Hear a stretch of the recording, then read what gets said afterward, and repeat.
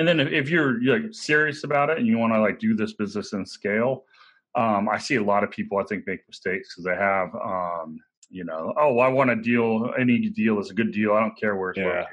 Yeah. So they buy a deal in Alabama, then one in Indiana, then one in Ohio, and then one in Kentucky, and then they're spread all over with 50-unit properties all over the entire country. And it's really hard to manage that, one. And then two, you've got to get a reputation in that marketplace. If you just own one little deal in this little marketplace, there's only 10,000 units in that marketplace compared to like Dallas-Fort Worth has 800,000 market rate apartment units.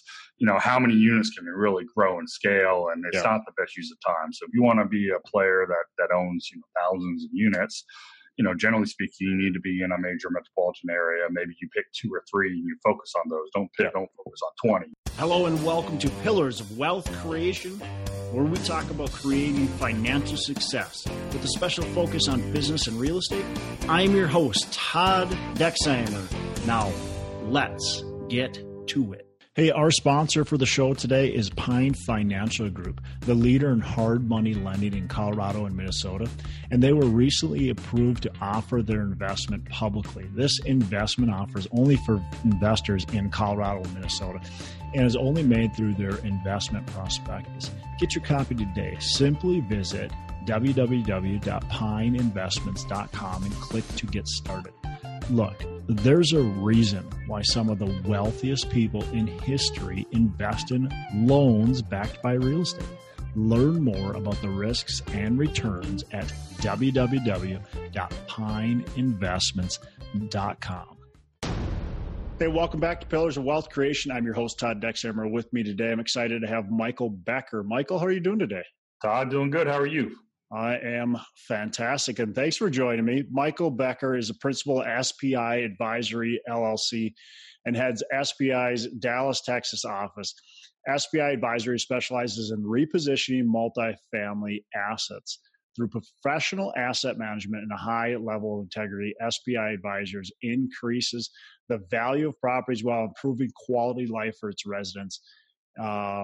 And I'll let Michael kind of go a little bit more in depth with SPI, but before we let him talk, they have done it in the last 6 years approximately, about 9,000 units in the Dallas, Fort Worth, and Austin markets. And prior to that, Michael was a 15-year veteran commercial real estate banker and originated probably a lot of mortgages. So, Michael, with that said, why don't you give our listeners a little bit more about your background and then your focus today and kind of what you're doing? Well, thanks for having me, Todd. As you mentioned, I'm based principal at SPI Advisory. I'm based in Dallas and head up our Dallas-Fort Worth office. And my business partner, Sean, runs our Austin office. But prior to getting into the business, as you mentioned, I was a longtime commercial real estate lender, and really the last 6 or 7 years of my commercial banking job, I focused on pretty much exclusively value-add multifamily lending. So I would just helped a lot of these deals coming out of the recession, built a bridge program out and kind of helped them put Humpty Dumpty back together again, I guess, is what we did with my product. And kind of through that process, just realized I was on the wrong side of all those deals. So it's kind of better to be the borrower than the lender. So I went out and started in 2010 or 2011, started buying some smaller stuff with my own money. I realized that wasn't very scalable after doing about 15 or 16 rent houses. So I transitioned over and kind of reflected back to what I was doing all day, every day at work. And we started doing some larger scale multifamily deals. So kind of as of we record this today, I think we just closed on 39th property, 38th or 39th property, just shy of 9,000 units. We sold several of them now, kind of full cycle on 17 deals. I think we've gone full cycle on now. We've sold 13, and we've had 4 more that we've refinanced, returned some capital, still own. So as we talk right now, we're just under 6,000 units. I wish I should know exactly what the number is, but it's like 5,900 units, somewhere in that kind of ballpark. And as you mentioned, we focused, predominantly on Dallas-Fort Worth, and then we went to Austin about a year ago. So we have about 900 or so units in Austin, and everything else is pretty much up in North Texas where I live. So excited to have you on here and try to share a little bit of knowledge on kind of how we got from 0 to almost 6,000 today. Yeah, and that's where I want to go next, because I think a lot of listeners probably heard you and just went, "Holy cow!" Like, how do you have?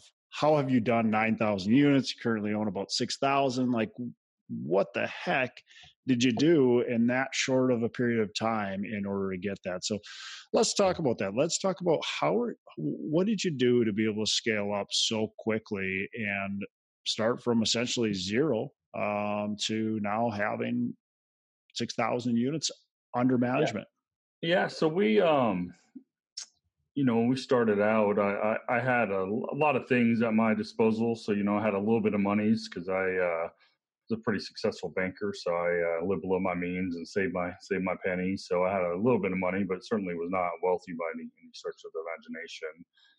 But what I really had was I had a lot of relationships and I had a lot of experience underwriting deals because, professionally all day, every day, I would just underwrite deal after deal, as well as I'd have to manage the portfolio.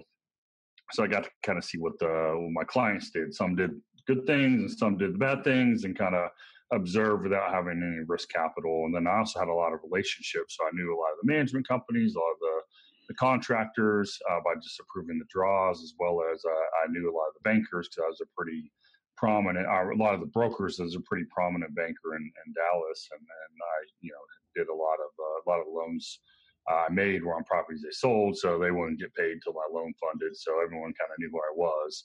What I needed to do was I needed to kind of change the perception of the marketplace for Michael Becker. So the marketplace saw me as a banker, not as a principal, and those are definitely two different things. So Yep.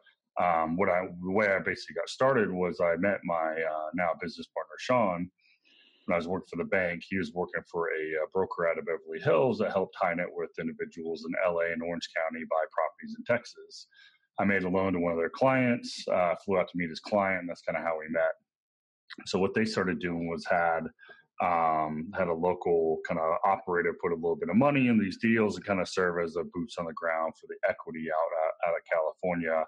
And they were working with a guy who kind of ran out of money, and I kind of knew that. So I was there raising my hand, like, hey, I can do that. So really, we ended up doing 4 deals, about 800 units in 6 months out of the gate while I still worked at the bank. I put about 5% of the money required in, and they put 95% of the money in. And basically, what I really did was I just took a pretty small piece of the pie. Basically, I put 5% in, 10% ownership, and a small asset management fee, which is not a whole lot of equity for the amount of work that you do. But Right. what I was really focused on, Todd, was I kind of made a decision to get out of the bank, and I was going to do that orderly over 6 to 9 months.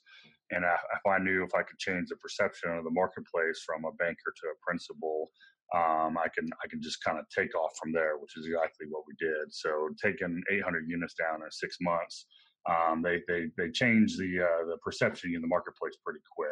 Really, once you do your first deal, it's kind of you're proven commodity to a certain extent. If you can do 4 of them, you kind of become a player at that point. Yep. Yep. So what was to get to continue to buy those units? Obviously, it wasn't just deals. Were deals just falling on your lap? Was this that easy? Investors are falling out of the sky, or how did that all? So at first, what we also had was Sean took a really large investor from his previous company, Okay. and so these deals were easier from the standpoint. We were buying C-class properties that were in the 20s or maybe low 30s thousands of units back in 2013, and then you fast forward today, those same properties are 80 to 100,000 a unit. So the total dollars were so much lower, so the amount of equity, $1 to $2 million kind of equity checks that these exact same properties today would take, $7 or $8 million in equity to get done. So one, the hurdle was a little bit lower. Two, we were willing to work for a little bit less to start, to kind of delay a little bit of gratification. So again, I would just focus on doing good quality deals and returning capital and building my reputation out. So that was really my primary focus. It wasn't as much as making as much money as possible, because I knew that would follow if we can do these well and kind of set my career up. And then two, we were fortunate enough to have one equity partner that was crazy enough to give us a bunch of money for the first several deals that we did, and he would help us kind of front some of the pursuit costs. as well as, be your equity partner, as well as sign on the loan. Since he owned 90% of the deal, he would sign on the loan as well. So we helped qualify for the mortgages that we got, as well as kind of front the 100,000 or whatever in pursuit costs that we needed for earnest money and fronting the lawyer and things along those lines. So that was really, really helpful. What we needed to do, the deals were a little easier to find from the standpoint it wasn't quite as wasn't as hyper competitive, and you didn't have to go hard at it with day one with earnest money and all the crazy stuff you have to do today to kind of get some of these deals awarded in most of the major metropolitan areas across the country. Yeah. What are you doing today to find deals? Because you're in Dallas, Fort Worth, you're in Austin, two like markets that are absolutely on fire. I mean, I'm not in either of those markets, but I know people that are, and you hear about it. I mean, you can't just not hear about it. So those are hot markets first of all. So how do you find the brokers, or how do you find the deals? And then with that, how do you make sure you're not overpaying for deals? Because as you just said, you were buying properties for $30,000 a unit. Now they're at $100,000 a unit. Those same types of properties. How do you make sure you're actually not overpaying for these deals? You want to keep on growing and expanding your business. You just closed on some deals, so obviously you're still doing business. Explain kind of some of that for me.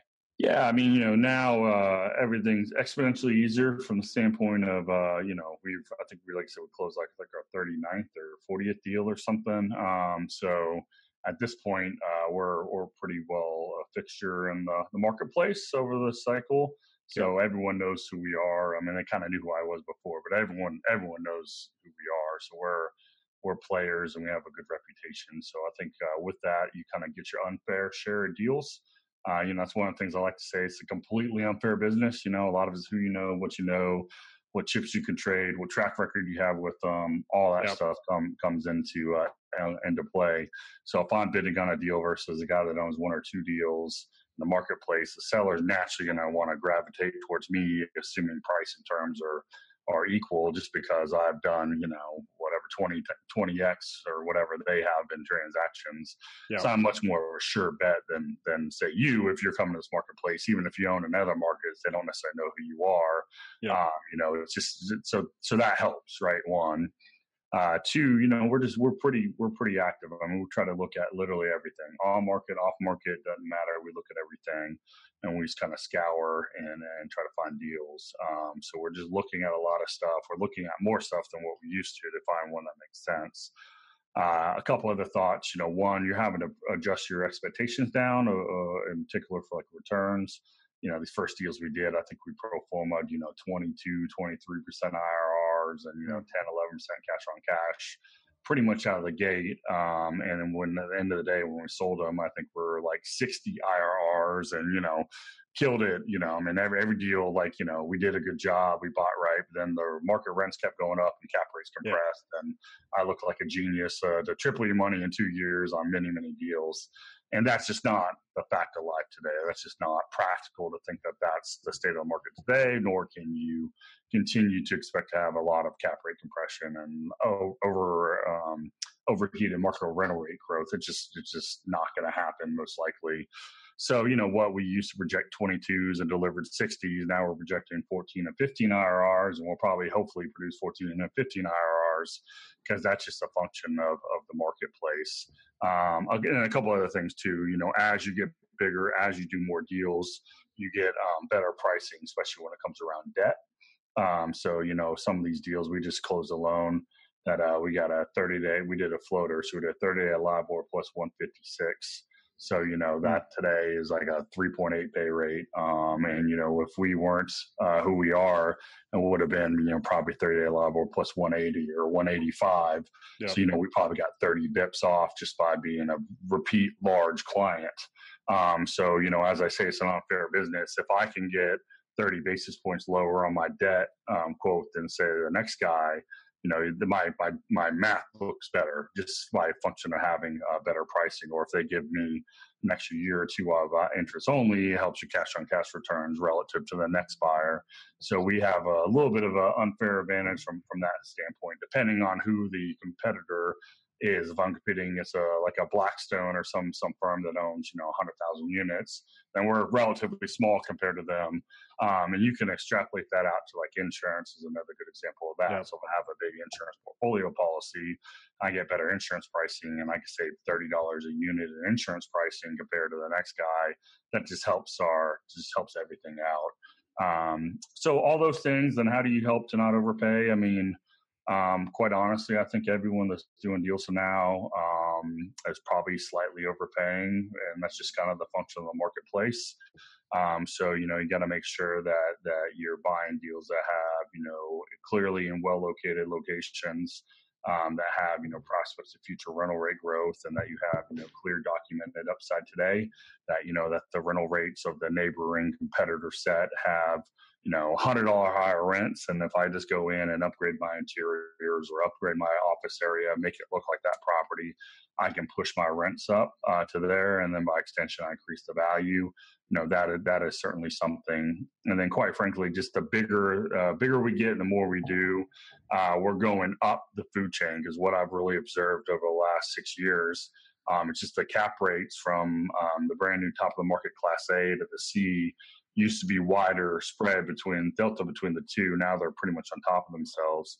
So, like for example, if you go back when I first started in 2013, Dallas Fort Worth, you could buy a brand new Class A deal for about a 5 cap.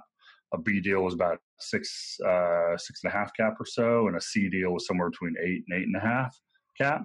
Fast forward to today, a brand new Class A deal is like a 4.75, a B deal is like a 5, and a C deal is like 5.25. Or something like that. So what used to be 350 basis points of a spread is now within certainly a percentage point, from brand new top of the market to kind of the lower property grades.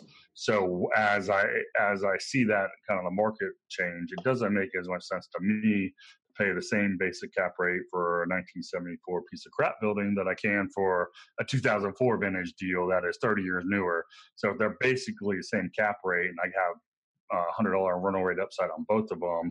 Really, the only difference is kind of the purchase price, because the rents tend to be higher on the newer stuff. And so you, instead of raising $5 million, you have to raise $15 million, and we have the ability to do that now. So we'll just go ahead and buy the bigger and better quality stuff. So I don't know if that answers your question, but those are kind of my rambling thoughts around what you asked me.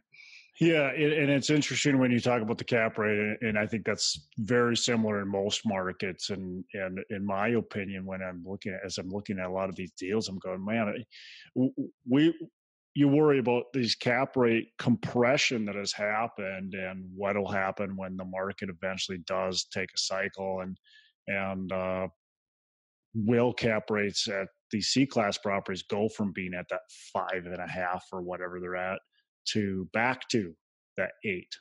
Yeah. When you look at where the A class is, as you said, it used to be a 5, now it's a 4.75, maybe a 4.5. Well, that's not a lot of adjustment. Yeah. To go back to kind of historicals. So the A class and the B class, to maybe a little lesser extent, they have less room to fall than the C class potentially. And I think the other thing that younger syndicators, and we've been kind of the beneficiary of this as well. I think what a lot of people kind of don't take properly into account is these older deals. You have something built in the 1970s. You tend to have like cast iron sewers, boilers, maybe a chiller, asphalt parking lot. So you come in, you buy a deal, you put aside $5,000 or $6,000 a unit, you renovate the property. And then magically over the last, this entire cycle, you can sell your property 2 or 3 years later. And then the next guy comes in with more capital to do the 2.0 renovation, and they fix it and they sell it again 2 or 3 years later. So what happens when you get stuck in a cycle and you got to own that 1970s deal for 5 or 6 years when you only set aside enough money to renovate it once? So what I like to say is these older deals, they're kind of functionally obsolescent with a lot of their construction components. Yeah. So these cast iron sewers that are 10 feet underground, they tend to kind of erode over time. You have a sewer line collapse, cost you 10 or 15 grand. Have a plumber dig under your building, replace 10 feet of sewer line, and put it back together. And so that doesn't that's a capital item. So it's kind of below the net NOI line. So it's, booked as a capital expenditure, but it's a real use of cash. So if you don't have that money set aside, and these things tend to happen on a more frequent basis, the older the asset, it's just kind of a function of you just got to maintain these things. So I don't think people are properly accounting for that when you actually have to own it for a long period of time. And they're out there just trying to make sure that you show a return of capital to your investors. And because you have this pressure to deliver, because you projected to have a 6% cash on cash year one and 8 year two, or whatever it is. So you're distributing your money and maybe you're not properly keeping back some reserves or items like that. And you're more susceptible to have issues like that on the older deals. So I'm a little worried about that for some of these guys kind of getting into the business. So don't think through that a little bit. Yeah, I couldn't agree more. I've had some older buildings, and they definitely just inherently have more problems with, especially with some of the systems. Your plumbing systems, your electrical systems, your HVAC systems. They just those only have a certain life expectancy, and and most of those buildings, especially if you're buying a 60s or 70s product, you're at the life expectancy. It's no longer, any day you have beyond is actually you're getting a gift, really. And so for sure, you got to expect that stuff to break down. Hey, let's take a minute to thank our sponsor, Pine Financial Group.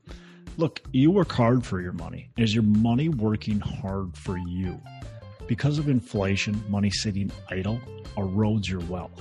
Many investors understand that real estate is a great investment, but may not want the effort or the risk that comes with owning their own property. They want to sit back and have payments, hit their bank account each and every month. Stop eroding your wealth and start building it by asking your money to work for you. You should be earning profits while you sleep, an investment backed by real estate. Pine Financial Group, the leader in hard money lending in Colorado and Minnesota, was recently approved to offer their investment publicly. This investment offer is only for investors in Colorado and Minnesota and is only made through the investment prospectus. Get your copy today. Simply visit www.pineinvestments.com and click to get started. There's a reason why some of the wealthiest people in history invest in loans backed by real estate. Learn more about the risks and returns at www.pineinvestments.com. It's www.pineinvestments.com. You've got these properties now. I want to talk about the success of your business and what are some things that you can give to our listeners to operate a business successfully. What are the things that maybe you've done, and as a banker, you've seen other companies do that really allow them to be successful? So I wish I was more intentional from when I started out. So we kind of fell backwards and got a little fortunate on some of the stuff. But really when we started rolling, we had I had a business partner, and we had basically one employee when we started. And then now there's a total of 10 of us in our company. So we have my partner and I and 8 employees, and we employ a third-party management company to do the day-to-day property management of the assets. So we've been able to scale up with relatively small staff. I mean, if we self-manage and we're fully vertically integrated, we'd probably be 200 employees or something like that today if you had to have all the on-site staff, the regional accounting and HR and all that stuff that comes with a management company. So I think one of the things we did well was I picked a business partner that had a completely different skill set to mine. So he's like the most brilliant guy when it comes to doing spreadsheets and analytical work, and he's got a really good sense of negotiation about him.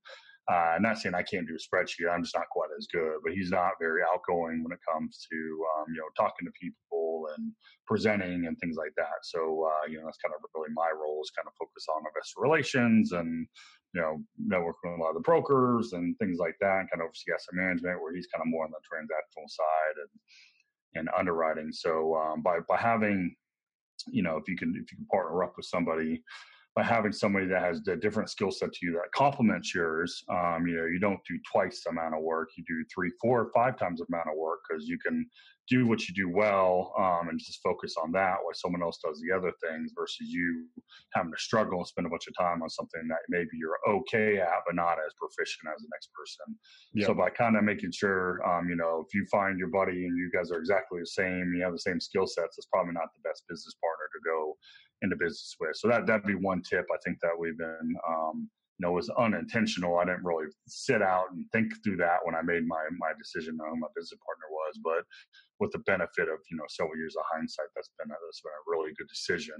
And then the other thing that we've chose to do, which I think a lot of people start out that way, is do the third party management. Because I really want to focus on finding deals. You got to find deals and find money. That's kind of how you make money in this business. You got to find capital, find deals. Everything else is sort of noise. It's all really important. You got to operate. You got to be able to communicate. You got to operate, execute the operationally as well as with your business plan. You got to buy right. You got to put the right debt on it. But really the way you get paid is finding deals and finding money. So that allows us more time to focus on that and network with brokers and talk to investors and things along that ilk. And I'm not like bogged down in much in like some HR issue on my site, because the management company handles most of that. Then as we started growing and getting more asset management fee income, then we just started scaling up with layers of employees below us, getting operational help, making sure we have asset management help, making sure that we have administrative help, making sure that we start hiring in or buying software to help kind of scale some of the stuff. We started out, our investor database was Google Sheets and Excel sheets. And then now we have a centralized investor database with an investor portal that our investors log in, and it helps us raise money. And we're a lot more efficient that way, but it costs $2,000 a month, and you can't afford that when you start out. You have zero in asset management fee income coming in.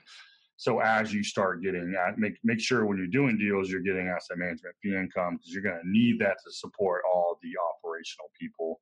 Because even to this day, I think even with all the assets we have, we still have more overhead than we do asset management fee income coming in on a monthly basis. So we're still having to either do deals to, kind of cover up the deficit and the overhead, or use some of the free cash flow off the properties that our ownership percentage gets to support it. So, we're constantly trying to make sure we're, having robust infrastructure in place so we can service everything.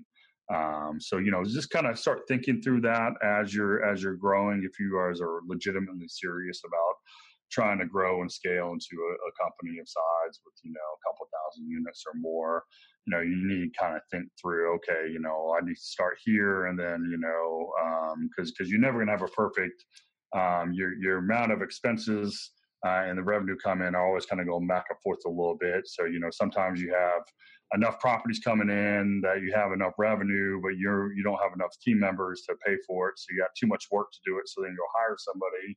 And now you have more expenses than what you do income coming in. So you go buy some more properties, and you're constantly toggling back and forth. And that's just kind of, I think, the life of a small business owner. And that's kind of how it goes until you get a certain scale. Yeah, I like that you talked about the asset management fee, because a lot of people don't really, in my opinion, understand really what it is that are in this business, that especially that don't have the experiences you do. A lot of people look at that asset management fee as an actual income source. And I think that's obviously the wrong way to be looking at it. You should be using that asset management fee to grow your business, to make sure the assets actually being managed properly, versus thinking of it as something you're going to put in your account and save, live off of, right? Yeah. And a lot of people do. I hear a lot of people talking about that. Oh, it'd be great to have this asset management fee, because then I'm making 30, 40, whatever $1,000 it is.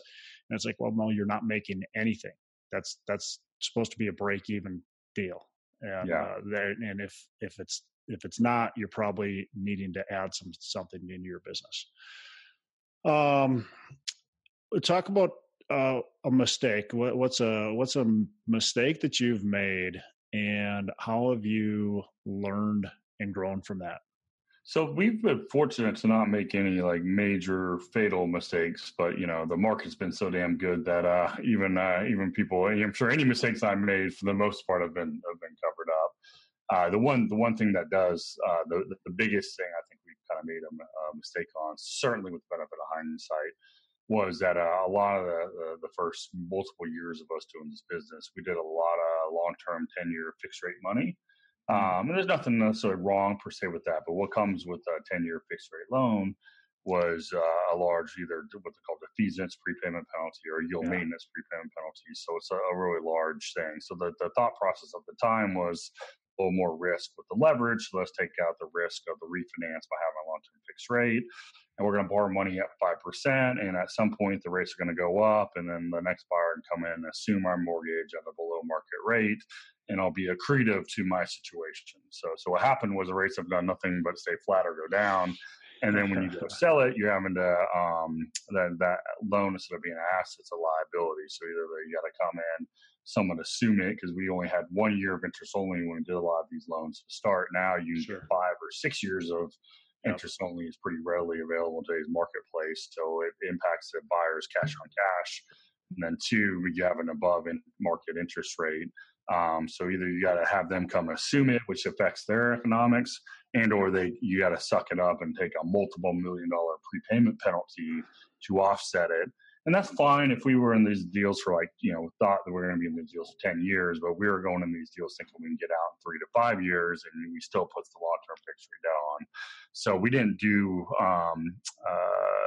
for the sense of safety. It was really kind of certainly counterproductive, because if we just would have put something with a flexible prepayment penalty on it, knowing we're going to be in and out of these things in 2 years, we could have either implemented the plan and worked to refinance it after that when our prepay either burns down or burns off all completely, and or just go out and sell it. So that was one of the things. I didn't think we thought we were being smart and that we kind of have our cake and eat it too by having the debt that's assumable and be accretive, but it turned out to come back and bite us. And that's certainly why we've done really, really well. We would have done that much better if we didn't have to deal with these very, very large prepayment penalties along the way. Yeah, and it's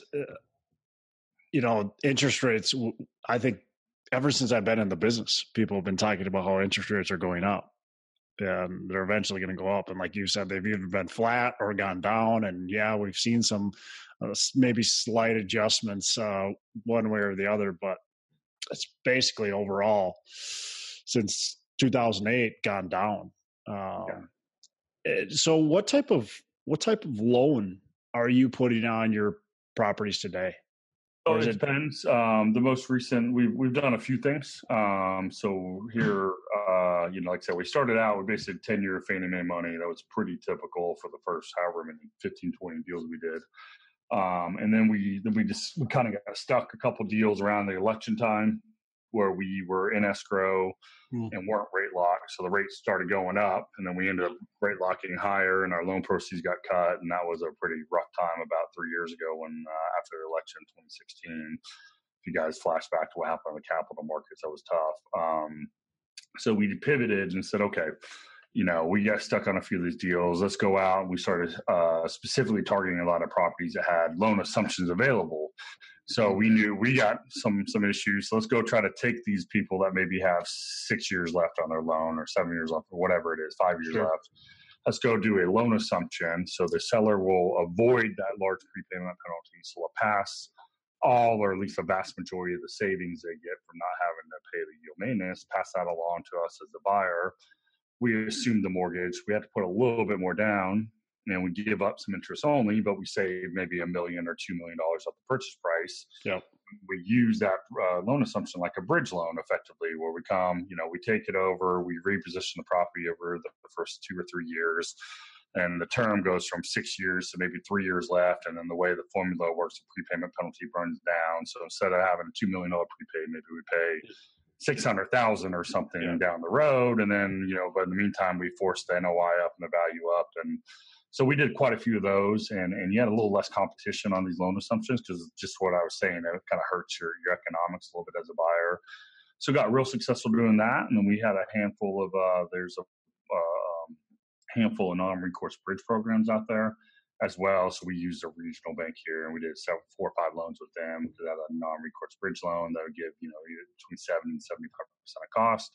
And then here, most recently, we kind of have done historically a lot of stuff with Fannie Mae and Freddie Mac. The bigger we got, Freddie Mac actually came calling on us, and they had a floating rate kind of ARM program.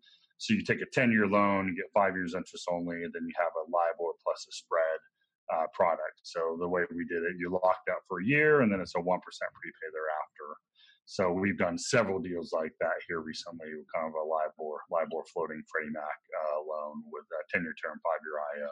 So that's kind of a little bit of both worlds. That you have a long maturity, you have enough IO, but you have flexibility on your prepay, and they waive the 1 point exit if you refinance it with Freddie Mac into a long-term fixed rate loan. So we've done some of that. So we're just really trying to be a little bit better about fitting our debt with the exit model. And if we're taking a little bit of interest rate risk, meaning that we're not having long-term fixed rate loan, what we're doing is we're kind of scaling back the leverage a little bit. Where we used to do everything around 80%, and then things started getting tighter. So most stuff was around 75. Now we're somewhere between 65 and 70. So most of these deals loan to value. So think about 1/3 equity, about 2/3 debt, somewhere in that kind of general ballpark is what most of the deals are doing today. So if we have to refinance it, we have a little bit more margin of error from a loan to cost perspective on the front end. Yeah. Are you doing a cap on your rate? Yeah, they make you buy a LIBOR cap. So they make you buy a 3-year LIBOR cap with max strike rate. And what's happened as we're at the end of July as we record this 2019. So what's happened in the marketplace over the last several months is these as the Fed is expected to cut rates tomorrow. So we'll see if they cut it a quarter or a half. It's a big thing in late July 2019. So LIBOR has been come down quite a bit, and the expectations of the marketplace is that LIBOR is going to be lower than what it is today for the foreseeable next couple of years. So these caps are so inexpensive. I just actually rate capped a deal today, a $22 million loan, and our rate cap for 3 years was like $18,000. So it was, and we pro forma 2 months ago, $75,000. So, we came in way inside of that because everyone in the marketplace feels that LIBOR is going to do nothing. So if LIBOR drops, our pay rate drops as well in our loans. We should see materially significant savings on our interest expense. Yeah, definitely. I've got a couple deals I did some bridge on, and when I purchased them, I underwrote at 6% interest rate locking in, and we're getting close to being at the refinance state probably here at the end of the year. And I'm pretty excited because it makes the numbers look a lot better. Yeah. That's right. That's right. Yeah. So I'd race to get your property ready to go and take advantage of it while you can. Yeah. Yeah. So what advice would you give our listeners who are just getting started? Obviously you started in a different position than some people that are listening are started, but let's just talk to as many people as we possibly can. How do we get started in this business? Yeah, a couple of things I would give as advice. I mean, first and foremost, you need to, kind of take a personal assessment of yourself and kind of get real with what you have. So, you have, a certain level of financial resources. Everyone's financial resources are a little bit different, as well as you have, certain level of relationships or lack of, or you live in a small town in the middle of nowhere, you live in a major metropolitan area, or whatever your situation is. So just to be, do a personal stalk of yourself. And then, so where you're starting with and just be realistic about it and then take steps accordingly. But, the first and foremost thing you need to do is get educated.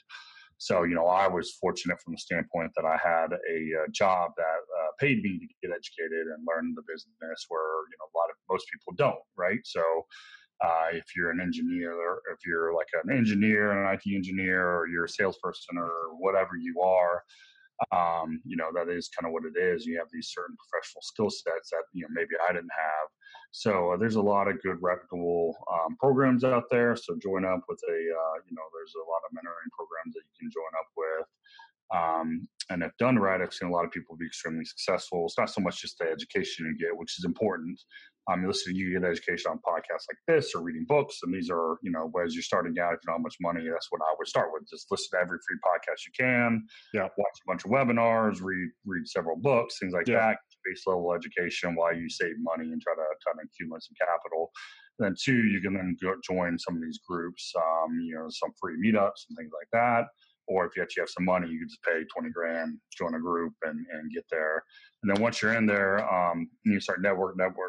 So, find out what you need. So just a puzzle in the way I kind of look at it, do a deal. So like you got all these little pieces, you just kind of got to put it together and make sure it's clear. So if you have some money and you don't have experience, you find a partner that's done a deal or two that maybe you can partner up with, help them front some pursuit costs, whatever. And that's a way to kind of get entree into a deal. Or if you have some experience and no money, then, that's kind of the opposite of it. And then you need to make sure you network with passive investors if you're going to be an apartment syndicator. So make sure you always need money and you do that ahead of time. So when you have a deal, it's not the time to start looking for money. You need to start working on that, building your list out, build your database out, whether that's a robust database like I have or a Google Sheet with a name, email, phone number, and kind of where you met them with some notes. Just kind of start with something simple. Make sure you document everything and date when you did it, so you kind of have a reference point. And then keep staying in front of them. That's a good way of doing it. And then the other part of it is you got to get networked with deals. If you want to be a sponsor to get some deal flow, then you need to get on all the list, right? So whatever metropolitan area or areas you want to be active in and look at deals. Find out who the brokers are that do deals in that area, and make sure you sign up for Marcus and Millichap and Berkadia and Newmark and, whoever else in CBRE, whatever in your market. And each market is different because, this group in this town, is a Berkadia town, and that group is a, CBRE town, and whoever, they got the pecking order. And then, make sure you, sign up for the list, start underwriting deals. Make sure once you get educated, then you start reaching out to these brokers, start kind of, scheduling tours, go on tours, underwrite deals, give the brokers feedback, do things like that. One of the sayings I like to say is this is not a business you can do at your desk or at home. You got to get out, you got to get to know people, you got to get networked. So one of the examples I like to use, like in Dallas, Fort Worth, and then most of the major cities across the country, Marcus and Millichap is a big investment sales apartment broker in many markets. And they'll have a big multifamily conference in the fall in Dallas in October every single year. Yep. And they do the same thing in Houston, New York, wherever. So who's going to be there is every broker in that city for Marcus and Millichap. So what you can do is go spend $300, buy a ticket, go to the conference, and then all those guys are going to be there. So that's a good way to kind of get out, meet these people, get networked. Because if they don't know, like, and trust you, they're not going to do business with you. Yep. So that's kind of the early grounds. But I wouldn't do that until at least you have a base level education. Because if you come in and you don't understand what the hell you're talking about, they're going to pick you out as a fraud, and then it's going to come back. It sets you back years. Yeah. So those are kind of the basic things as we're getting out there, and so education, networking, both with the passive investors and with brokers, and they go to two separate events. So you need to kind of make sure you're specifically targeting both of them. Yep. And making sure that you do what you say you're going to do, follow up with people, both investors and with the brokers. And those are kind of some, and then finally, I guess, just don't be a jerk. People like to because of people they like. So if you're rude and you're always trying to pick people apart and things like that, that just tends to not work very well. Yeah, it's a small industry, and it seems like it shouldn't be, but it's a small industry. There's not, if any particular town, there's not that many of the main players. There's some other people that dabble, but as far as the main players go, especially, it's just a small market. And then if you're serious about it and you want to do this business in scale, I see a lot of people I think make mistakes because they have, I want a deal. Any deal is a good deal. I don't care where it's located. Yeah. So they buy a deal in Alabama, then one in Indiana, then one in Ohio, and then one in Kentucky, and then they're spread all over with 50 unit properties all over the entire country. And it's really hard to manage that, one. And then two, you've got to get a reputation in that marketplace. If you just own one little deal in this little marketplace that has only 10,000 units at marketplace compared to like Dallas Fort Worth has 800,000 market rate apartment units.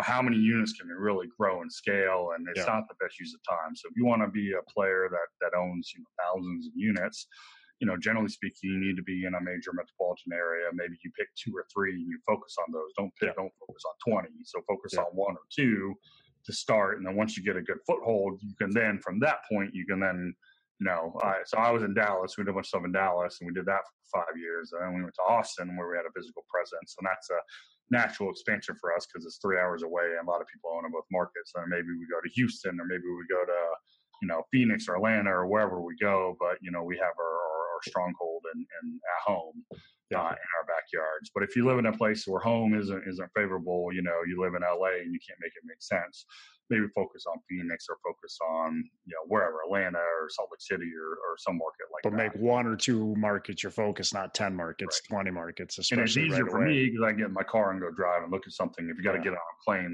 that's harder, especially challenging.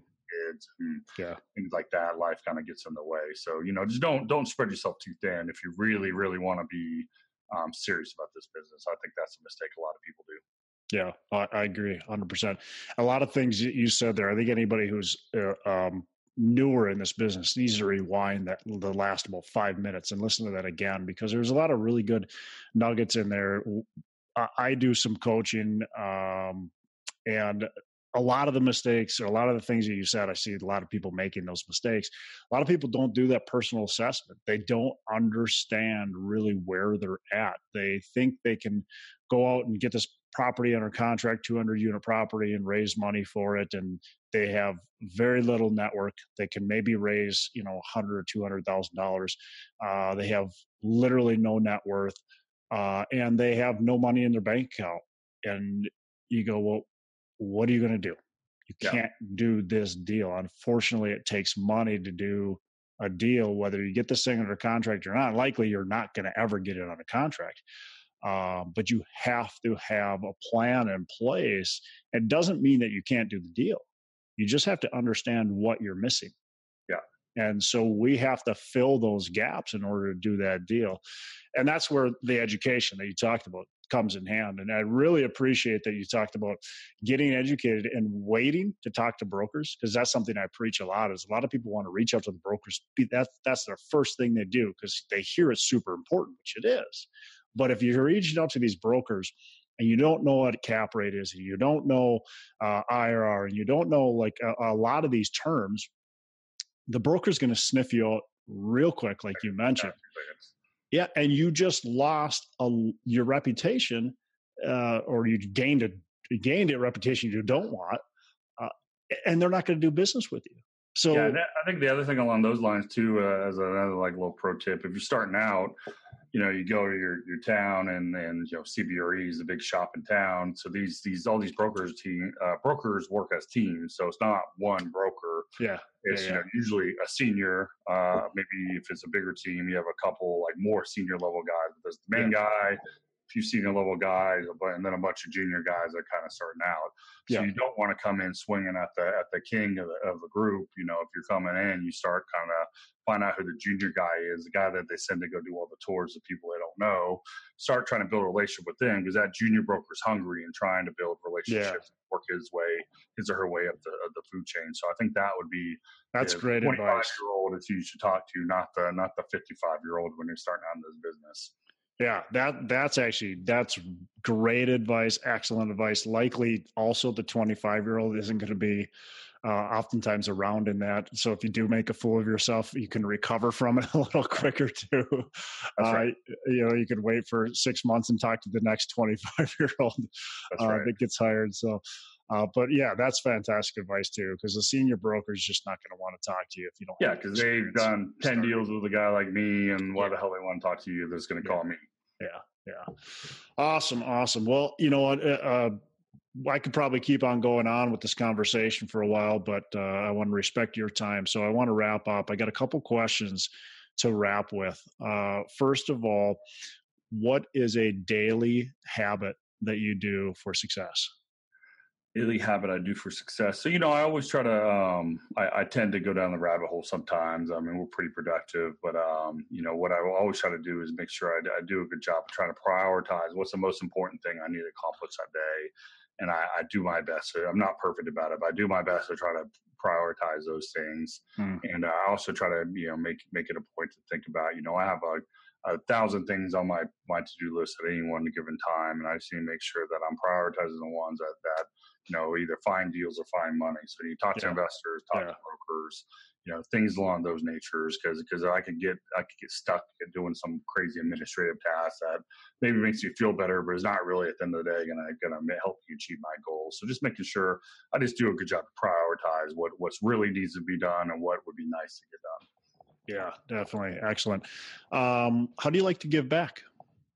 I like, so a couple things. I mean, I really kind of the biggest thing is, I like to kind of help people that are getting started out. I, don't have a coaching program or anything like that, but I like to do podcast and like yourselves, or we actually co-host a podcast called the Old Capital Real Estate Investing Podcast. So you can find that on iTunes or Stitcher, or probably anywhere that you're listening to me right now. If you just type in Old Capital, you'll find that on there, or you go to oldcapitalpodcast.com. So there we just do podcasts and talk about apartment investing, and it's a really kind of a niche topic here. So if you're an apartment nerd, it's the one for you. If you don't like apartments, we don't kind of go all over the map. It's very, very focused, but it's pretty meaty type stuff. So it's not very fluffy.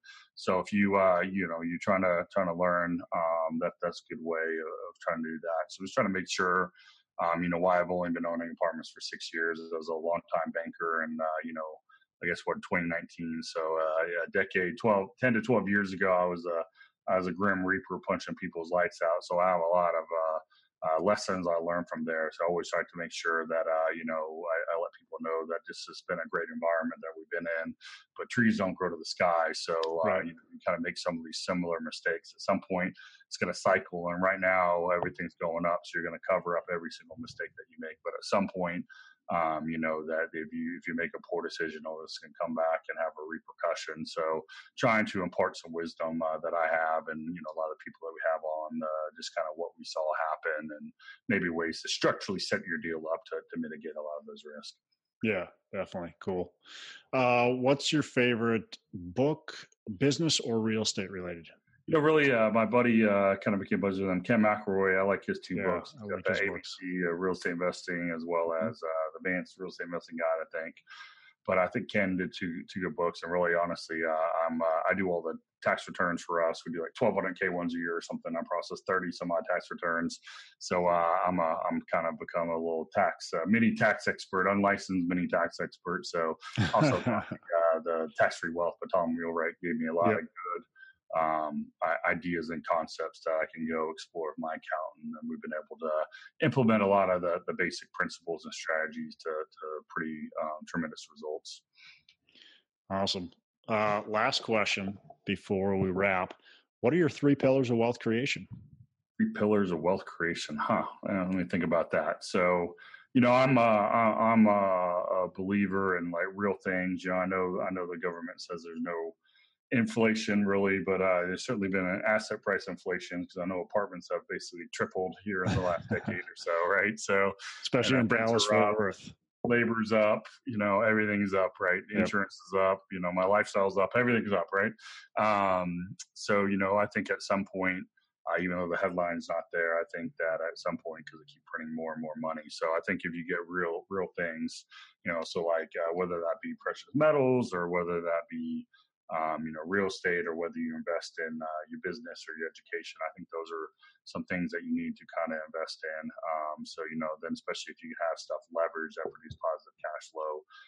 What I like about apartment investing and the business that I'm in, it's really, really simple. It's not always easy to go and execute, but at its core, you buy something at a good price that's undervalued, you improve performance and collections, you increase the value, voila, you get rich, especially if you do it leverage, and every dollar you increase right now is somewhere between 16 to 20 to value. So it's a pretty leveraged business, especially if you're able to go in, put a little bit of your own money in, but then raise money from others and get disproportionate ownership.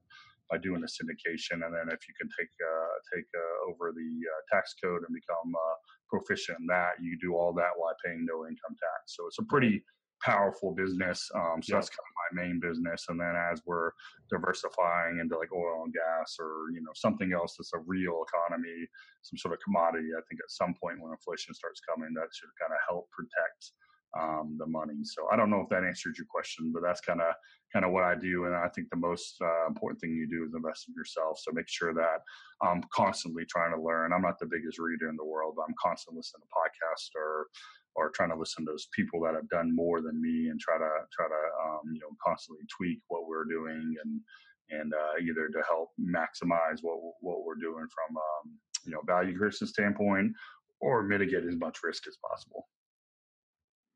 Awesome.